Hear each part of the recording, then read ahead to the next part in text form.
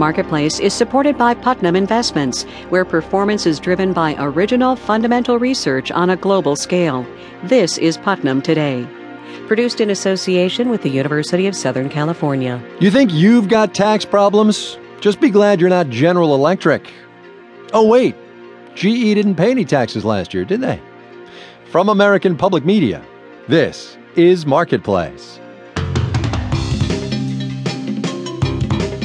Marketplace is supported by Allianz, providing investment, insurance, and retirement solutions through its affiliated companies in the U.S. since 1896. AllianzUSA.com. For a unique look at all of our Marketplace business and economic sustainability coverage, visit marketplace.org and click on the Sustainability tab. From the Frank Stanton Studios in Los Angeles, I'm Ryssdal. Good to have you here on this Friday, everybody. It's the 25th of March today.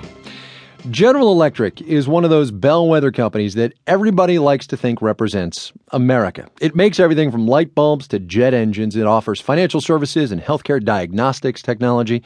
Its chief executive, Jeffrey Immelt, heads the president's advisory council on jobs and competitiveness. He's a key way for the White House to reach out to the wider business community. But today, Immelt's probably wishing both he and his company were just a little less high profile.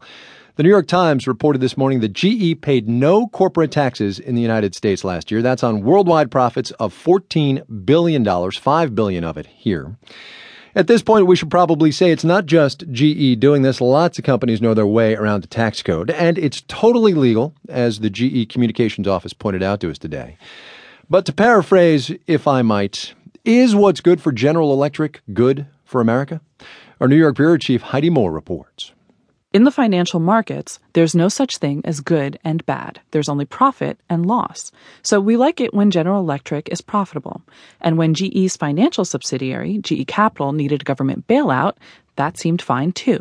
But when people find out that GE didn't owe any U.S. tax last year, well, the reaction is more complicated. GE got a tax break because of GE Capital's losses. But GE isn't the only company that's aggressive about reducing its tax bill, says Richard Schmalbeck. He's a tax law professor at Duke University. I would hazard a guess that just about every multinational company is engaged in some of this. GE may just be its bigger, for one thing. Schmalbeck says companies are allowed to shift the accounting of some of their profits to foreign subsidiaries, where tax rates are lower. It's legal, but that doesn't mean it's good business, says Chad Brand at Peridot Capital.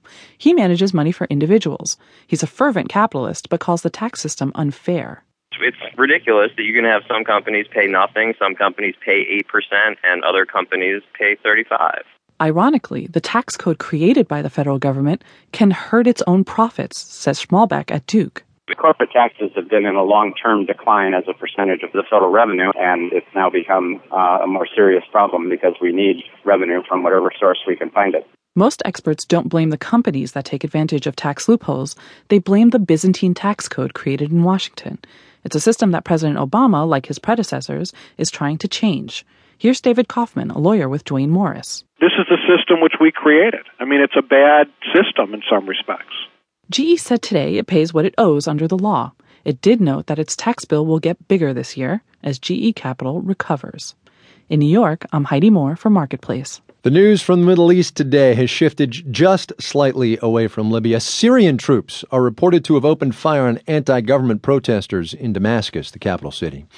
The violence there continues what seems to be something of a pattern. Where there is significant American aid at risk, governments have been less prone to crack down. Marketplace's Nancy Marshall-Genza reports. The U.S. sent Egypt $1.5 billion last year. It was mostly military aid. Hundreds of Egyptians were killed during the protests there, but the army didn't launch an all-out assault. Samer Shahata teaches Arab politics at Georgetown University. He says the White House made it clear that U.S. assistance would be reevaluated if the military wasn't kept in check. Of course, Egyptian military officers realized that if they used massive force against the Egyptian protesters, there was going to be a consequence. But that was Egypt. Yemen and Bahrain also got U.S. aid, but just a fraction of what we give to Egypt.